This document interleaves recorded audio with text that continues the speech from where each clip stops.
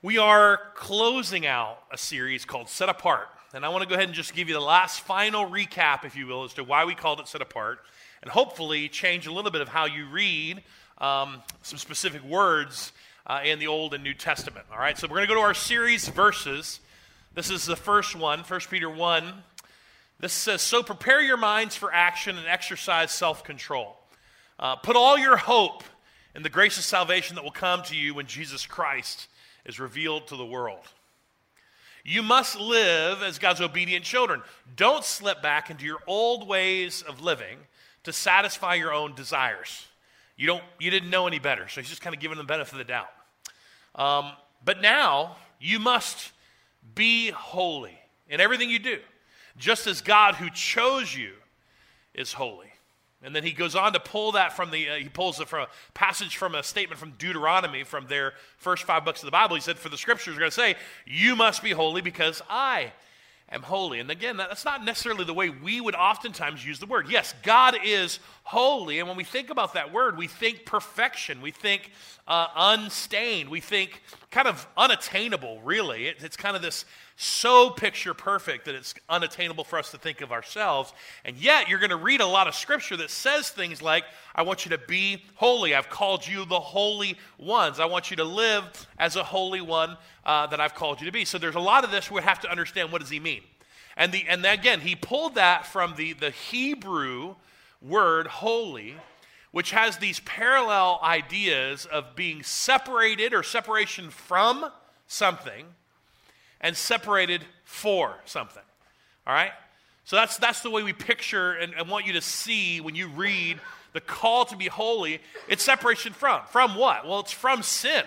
Right? Separated from your old life, separated from your old way of doing things, separated from sin, and set apart for what? Well, it's set apart for God, right? For his purpose, for his mission, for his plans in your life. Matter of fact, this is what we read in 1 Peter 2. This is the other verse of our series. You are not like that. He was talking about people who live in this world. He says, you are a chosen people, a peculiar people, a holy people, royal priests, holy nation. God's very own possession. As a result, you can show the goodness of God, for he called you out of darkness into his wonderful light. And then he actually goes on, I didn't read this in the other weeks, but he goes on to talk a little bit more about kind of our role and how we live out these holy, set-apart lives. And this is what he says in verse 11, just a couple verses later. Dear friends, I warn you as temporary residents and foreigners. Those are kind of interesting words that he uses to give God's people. To keep away from worldly desires that wage war against your very souls. Be careful to live properly among unbelieving neighbors, then even if they accuse you of doing wrong, they will see your honorable behavior, and they will give honor to God when he judges the world. He says, I want you to live not just set apart, but in your mindset, I want you to have these words in your head as temporary residents, as foreigners. And those are interesting words that Peter would use. And you're actually going to see some of this in the Old Testament because he was talking about the Jewish people, oftentimes living in land that wasn't theirs. So they were kind of always talked about as kind of foreigners and temporary citizens of a place. You also see it sometimes in the New Testament, and as you see it in the New Testament, it is always talking about God's people. God's people, he kind of identifies as being temporary residents or citizens of this world, and foreigners to sort of the old life versus their new life. Now, here's how Jesus himself said it. This is when he was praying in the Garden of Gethsemane. This is one of his final prayers for you and for me and for the church. He said, I have given them your word, and the world hates them because they do not belong to the world, just as I do not belong to the world. He's just crying out to the Father. He says, they don't belong to the world. I didn't belong to the world. And he says, I'm not asking you to take them out of the world, but to keep them safe from the evil one. They do not belong to this world any more than I do. And then watch this. This is Jesus using that word, holy. Again, that same Hebrew word. Make them holy, set apart by your truth. right? Teach them your word, which is truth. So we get the set apartness by the word of God, by his truth. He says, just as you sent me into the world, I'm sending them into the world. And I give myself as a holy sacrifice for them so that they can be made holy. How again? By your truth.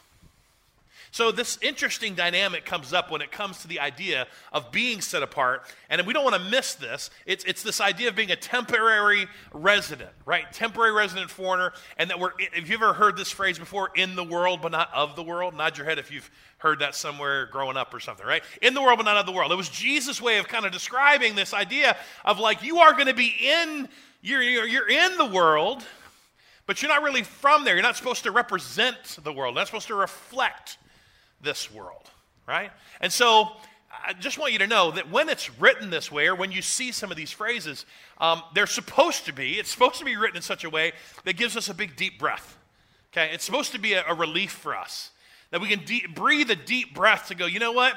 We are a part of a temporary world. We are.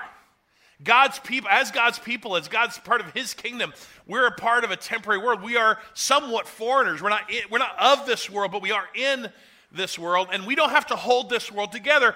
He holds this world together. And the things that we're dealing with are temporary as well, right? Your home is temporary. Your jobs are temporary. Your family is temporary. Your friendships are temporary. Your stuff is temporary, right?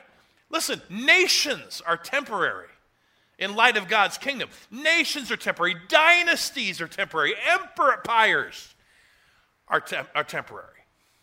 And this is the way it's written because it's written in light of God and his kingdom, of which you and I are a part.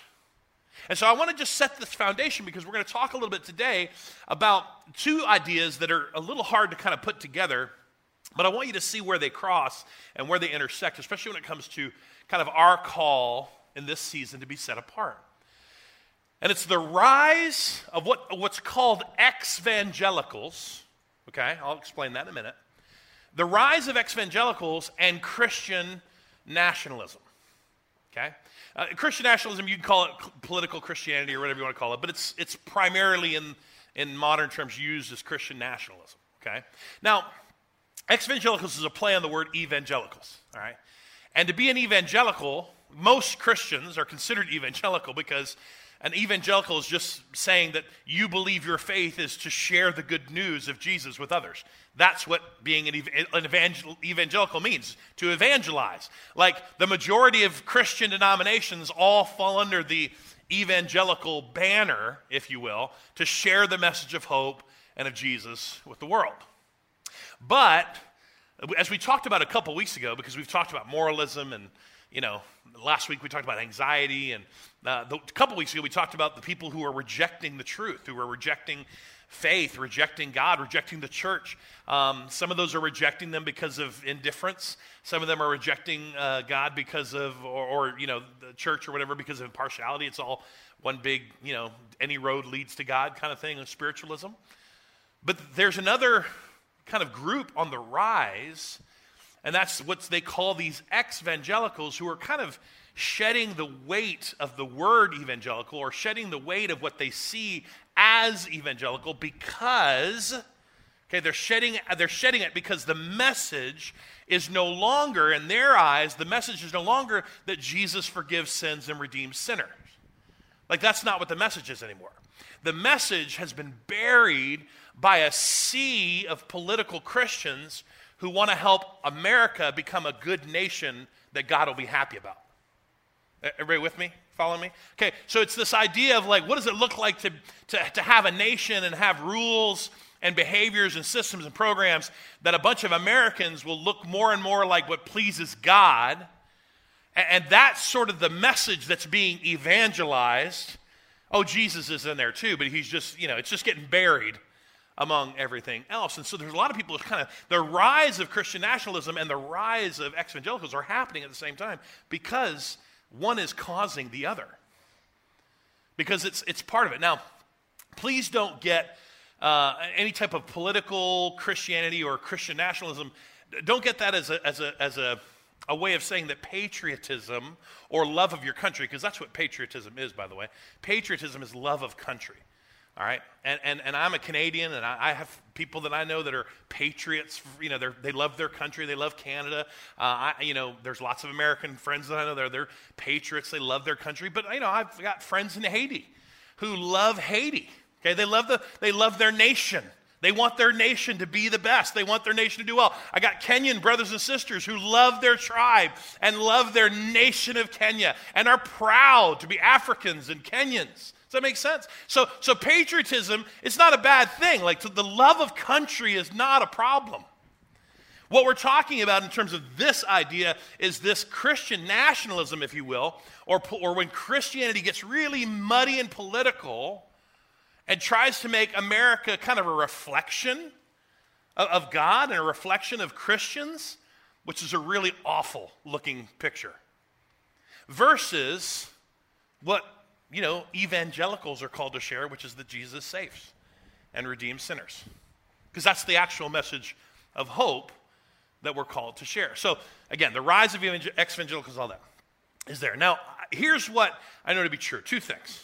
One is most of us, we assume, especially when it comes to political stuff, number one, most people don't enjoy talking about it. And by the way, I'm not going to talk too much about political stuff today, just to let you know. Everybody just take a breath. Okay, I'm not trying to change your mind. I'm not trying to get you.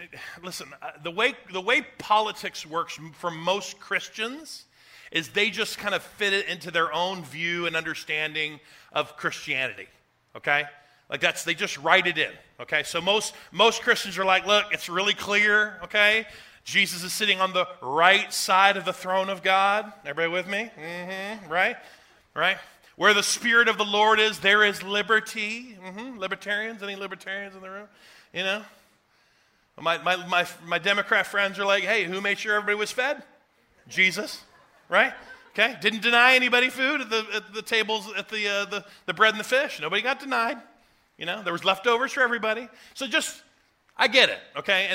And what happens? Well, we have a hard time distinguishing whether something's a spiritual issue or a moral issue, or a political issue, and policy. And what gets muddy in all of that is the fact that it's usually all of them. Right? It's usually all of them. Or it can be, for sure. So here's what I know to be true. The other thing I know is that everybody really does want what's best.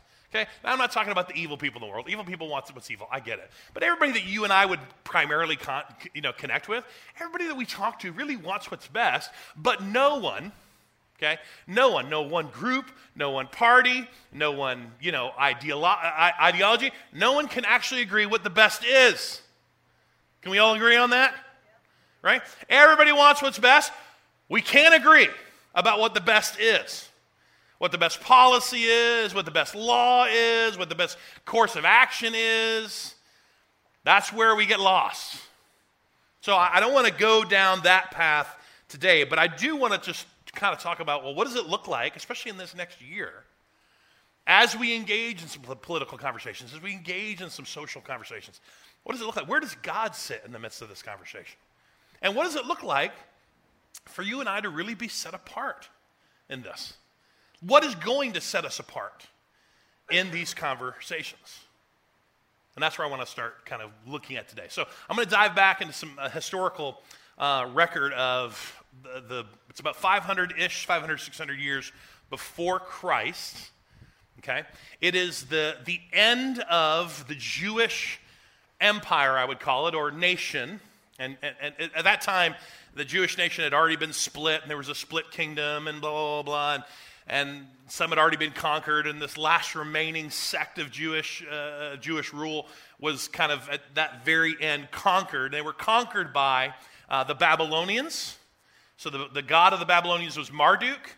And so the way it was kind of seen historically is that Marduk and King Nebuchadnezzar and the Babylonians finally squashed out and took out all of the Hebrew and the Jewish faith in God and people. Okay, that was kind of this part of history. Finally got rid of that section of the world. The Babylonians ruled a huge amount, and there were exiles and refugees just everywhere. Okay, so that's where we're going. All right.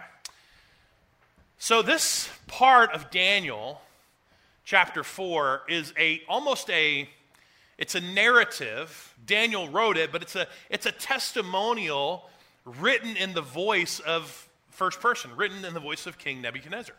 It's written so much like that it's the testimony, if you will, of King Nebuchadnezzar. So King Nebuchadnezzar was, again, he was the one who helped conquer the Jewish nation.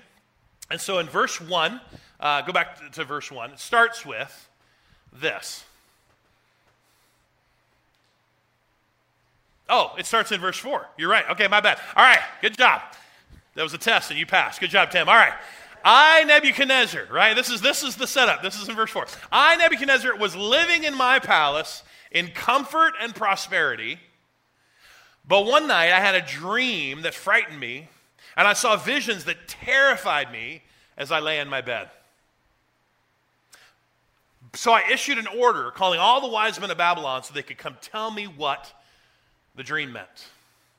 So he calls all the fortune tellers and wizards and so forth and so on to come and kind of help him, and the head leaders of all of Babylon. He calls them all in to kind of help him. And at this point, Daniel was already kind of above the fray. He'd already kind of made himself known, him and his friends, him and his Jewish friends. He called him something else. I think it was Belshazzar was his name in Babylonian. But he was Daniel from our stories, Daniel. And Daniel, he kind of already knew something was different about Daniel when it came to dreams. So he goes and tells Daniel the dream. And he says, Daniel, I know you're going to have the answer. I know you're going to be able to tell me what the dream means. Okay? And I mean, it's a crazy dream. He goes on to explain the dream. And I don't know how to explain it. It's a big tree. I mean, a huge tree. Think Animal Planet, down in Disney. Think Animal Planet, but like 10 times bigger than that. Like it was like all the nations of the world could kind of like cozy in the limbs of this tree, right? That's how big this tree was. And then an angel shows up and basically says, destroy the tree. Like cut it down, rip it apart, take the leaves off. Like it was a very descriptive like destroying of the tree. And even the stump itself was bound to the ground. And then the angel basically says something or decrees something at the end of this dream. And here's what he says. So he's telling Daniel the dream and wants Daniel to interpret it. But this is the last part of the dream where the angel decrees, by the messengers that it's been commanded by the Holy One, so that everyone will know that the Most High rules over the kingdoms of the world. He gives them to anyone he chooses, even to the lowliest of people. Probably not the greatest thing for a king to hear, okay?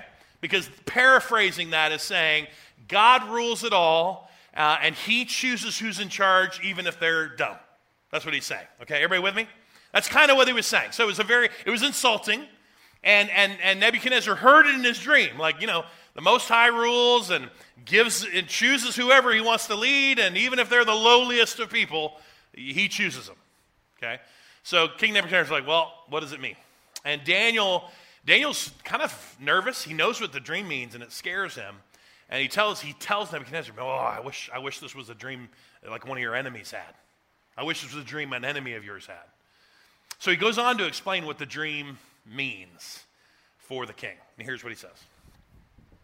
This is what the dream means, Your Majesty, and what the Most High has declared will happen to my lord the king. Showing respect to King Nebuchadnezzar, you will be driven from human society, and you will live in the fields with wild animals. You will eat grass like a cow, and you will be drenched with the dew of heaven. 7 periods of time are going to pass while you live this way until you learn that the Most High rules over the kingdoms of this world and gives them to anyone he chooses. I like the fact that Daniel doesn't repeat the lowliest of men part, because the king probably already heard that part, right? He doesn't repeat it. He just leaves it there. But the stump and its roots, because this is part of the dream, that were left in the ground, this means that you will receive your kingdom back again when you have learned that heaven rules. So there was a lesson to be taught. Now you'll have to read the rest of Daniel to find out that this did actually happen. He was on top of his roof, touting how great his kingdom was. A voice spoke. He was immediately struck with this illness and basically ate, the grass like a cow, like a wild animal for 7 periods of time. We don't know if those are years, but periods of time. And then again, this is written in such a way that it's his testimony. So at the end of Daniel, in the very last few verses of Daniel, it says that when his sanity came back to him, it was just immediately clear. And he uses the same words that Daniel said, that the Most High rules, that heaven, I had to learn that even though I, quote unquote, my kingdom, I was so great, it was all about me. He's like, I had to learn that even my kingdom was given to me by the Most High, and that heaven rules. And so this is the thing that I go back to often that can help a lot of people immediately be separated from and set apart, especially in the cultural, political, social ideology conversations of our current day and age, is just the fact that as followers of Christ, we come with a perspective that no one else has, which is that heaven rules. Heaven rules.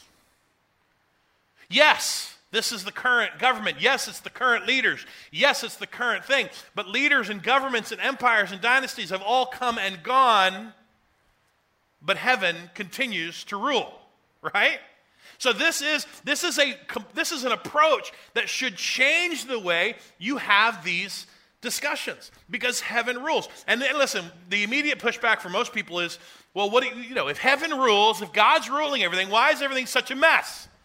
Why is everything such a problem? And to quote the great modern philosopher of Taylor Swift, hello, I'm the problem, it's me. Everybody with me now? To quote her, like, it's us. The reason everything is horrible and evil and messy is because of mankind. Not because of the fact that heaven doesn't rule. It's because we're involved. That's the reason it's broken. That's the reason it's fractured. That's the reason it's dysfunctional. Doesn't change the fact that heaven rules. And so we know this to be true, okay? God, his plans have survived every faithful and unfaithful leader in human history because they're his plans and heaven rules. That's it. Okay? His plans, meaning that his overall plans for what he plans to do is going to happen no matter what. Why? Because heaven rules. And it hasn't mattered, the faithful or the unfaithful leaders. God put David in charge. He also put Saul in charge, who was unfaithful. God put Samuel in charge. He put, nope. Yeah, nope. No. Why? Solomon. Now you go, like, there's too many S's. He put Solomon in charge, right? The wise men who had lived, but he also put some really dumb kings over the kingdoms of God. Like, just understand, when you go back and look, it didn't change the fact that heaven rules. And it did not change the fact that God's plans were going to happen. And guys, this is what we are witnesses to. This is what we are called to be. We are called to be some of the most confident people on the planet. And every 2 to 4 years, especially in the Western world with the elections and the things, and everybody's just freaking out, where are the Christians? We're all freaking out. We're just like everybody else. And we are temporary citizens of this world. We are not supposed to be freaking out as we reflect the fact that we belong here. We don't belong here. We are here for a reason. We're going to talk about more of that in a minute, but that's what God has called us to be. So this approach is an approach that you have to understand, that if you enter the conversation that heaven rules, it changes everything about your conversation, especially when it comes to political things. That no matter what, heaven rules. Now here's the problem. We read Scripture with a very Western, America, mindset. And it can be very dangerous. And I want to just give you some examples, okay? But I just want you to hear, if this is your life verse or something that you have like as an email signature, I'm not picking on you, okay? I'm just giving you 2 verses that are very often and commonly misapplied in terms of our Western thinking, okay? Here's one. If my people, who are called by my name, will humble themselves and pray, and seek my face and turn from their wicked ways, I will hear from heaven and forgive their sins and restore their land. Now let's be honest. How many of you have seen this on Facebook with an American flag behind it? Right? I'm not knocking the verse, okay? These words of God came to Solomon after he had finished building the temple. And it was a significant moment because he had finished building the temple that his dad wanted to build and couldn't finish, and Solomon did it, and God was restoring, this closeness that he was going to bring from the Holy of Holies, something they hadn't had since the years of tabernacle. So this was a good thing. And he basically was coming to Solomon and said, look, I'm going to restore this, but it's going to require people to repent and to confess. So it's not a bad thing, but this so oftentimes, my people, gets kind of turned into America, right? This my people kind of turns into the people who think like me, who agree with me. That's who the my people are. And it so often becomes, again, a false understanding. Worldwide Christianity right now does not belong to the United States. It belongs to Africa. I don't know if you knew that. Now, America might be the largest country in terms of the number of people who claim to be Christians, but in terms of worldwide movements, it belongs to Africa. Okay, more Christians per person belongs to Africa. Next is not us, it's Latin America. Next is still not us, it's Asia, where a majority of the places it's illegal. And then it's us. Then it's North America. Okay? These countries are the ones that are sending missionaries to us right now. And I don't say that to be despairing about the United States. I'm just saying it to say that, if you talk to Christians, the global south is right now where the revival is happening. It's where the majority of Christians are. The majority of denominations in the next 25 years, their home offices are not going to be in the United States. They're going to be in Africa. Because that is where the world is pulsating right now with Christianity, and it's sending people out, and millions are coming to Christ. It's beautiful. But we have to, again, just got to be careful when we read this to not let it get caught in that lens of just me and my Western thinking. Here's another one, just real quick, okay? I know the plans I have for you, says the Lord. They're plans for good and not for disaster, to give you a future and hope. And again, I'm not picking on you. This is your life verse, or you love this verse. I love this verse too. But this verse, again, gets so misapplied to you. You. You is you. By the way, you is not you. It's not you. I'll say it again. It's not you. This verse is not about you. Okay? This verse was very specific in context as to who it was about, which was God's people for a very specific period of time. And even then, the context is not what you and I would consider to be what that verse even says. That nothing, he doesn't want anything bad for me. These people that he was writing to were exiled, captives. So I want to read you the context, because I think there is something to learn from the example of this Old Testament. Again, you got to read it and learn from the example of this Old Testament story.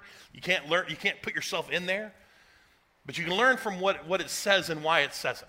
Okay, so Jeremiah was an Old Testament prophet, and he wrote to the people like Daniel who are going to be exiled into Babylon.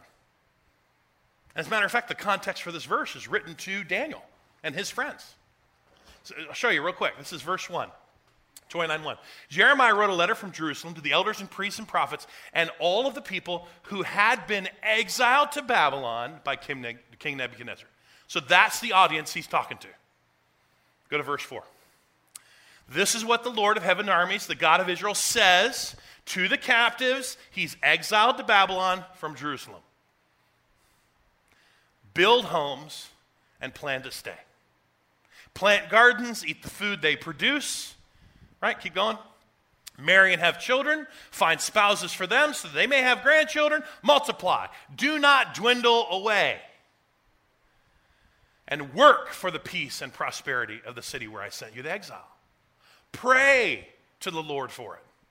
Why? Because its welfare will determine your welfare. And then he says, This is what he says. You're going to be in Babylon for 70 years, but then I'm going to come and do all the good things I've promised for you. I will bring you home again. Why? Because I know the plans I have for you. Right?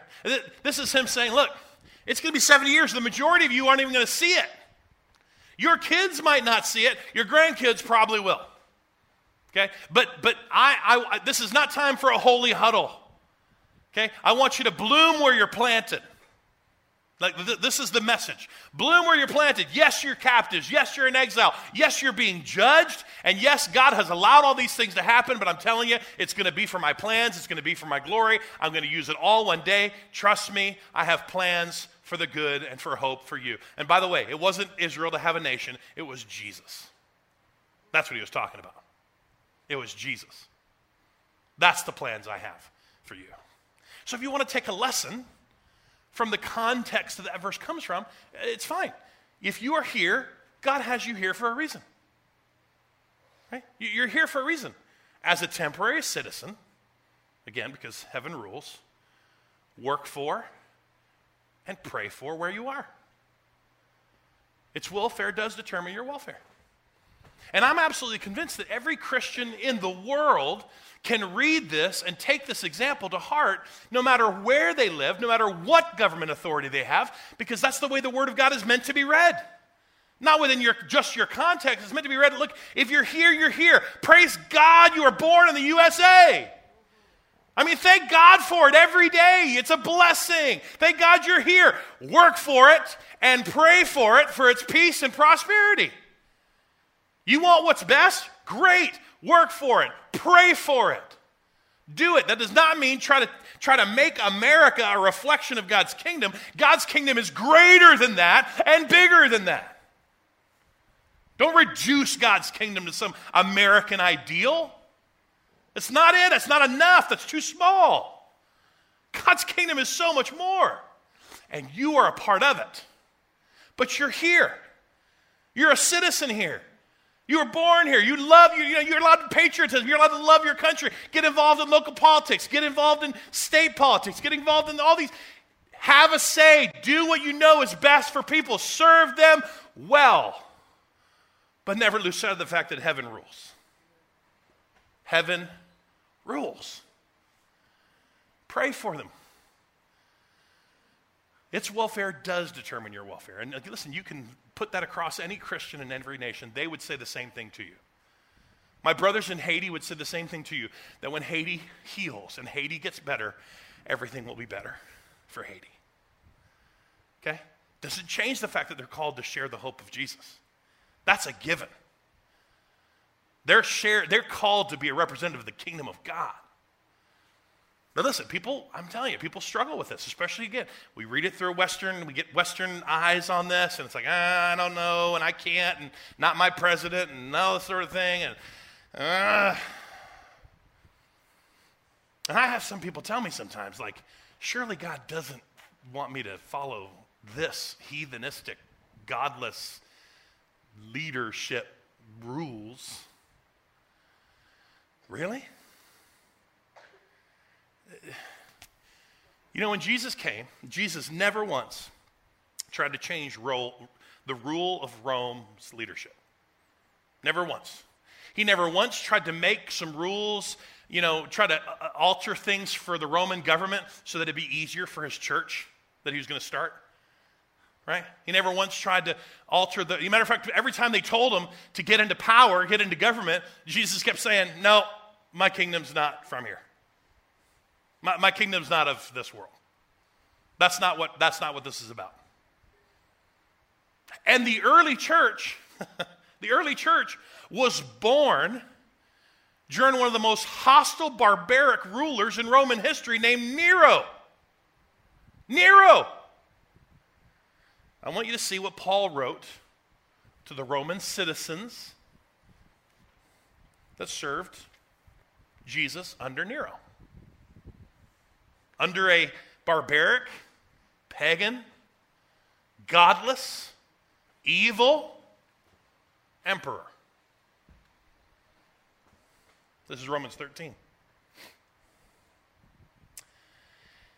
Everyone must submit to governing authorities, for all authority comes from God. And those in positions of authority have been placed there by God. So anyone who rebels against authority is rebelling against what God has instituted, and they will be punished. For the authorities do not strike fear in people who are doing right, but in those who are doing wrong. Would you like to live without fear of the authorities? Then do what's right, and they will honor you. The authorities are God's servants, sent for your good.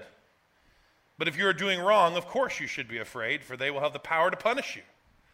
They are God's servants, sent for the very purpose of punishing those who do wrong. So you must submit to them, not only to avoid punishment, but also to keep a clear conscience.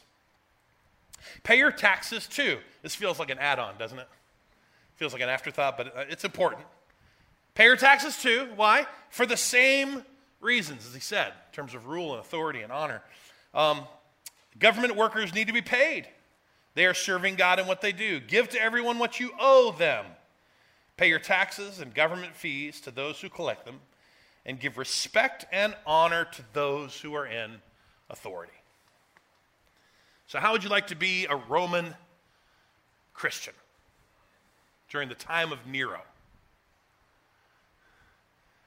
And to go to a house and hear Paul's letter that says, obey your authority. They're God's servant. Do they know that? Does God know what's going on? Do they know they're God's servant? Usually no. Even Nebuchadnezzar didn't know, right? No, they usually don't know. What Paul's saying is the same thing we were saying. It's the fact that no matter what we see right now in the temporary, heaven rules.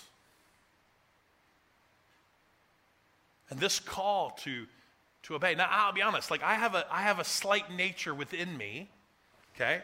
I have a slight nature within me to rebel against rules that I think are stupid. Is anybody else in the room like that? Sorry, kids, didn't mean to say the S word. All right, so I have that, okay? I just want you to know, that's within me. I have that within me to want to kind of push back and kind of rebel when the rule is stupid. But I'll be honest, and we can have lots of conversations about this, but I just don't get any biblical backing for that. I don't get any biblical sort of backing and sort of like, Matt, you're right to do that. It's okay. You know? It's okay. That one doesn't apply to you.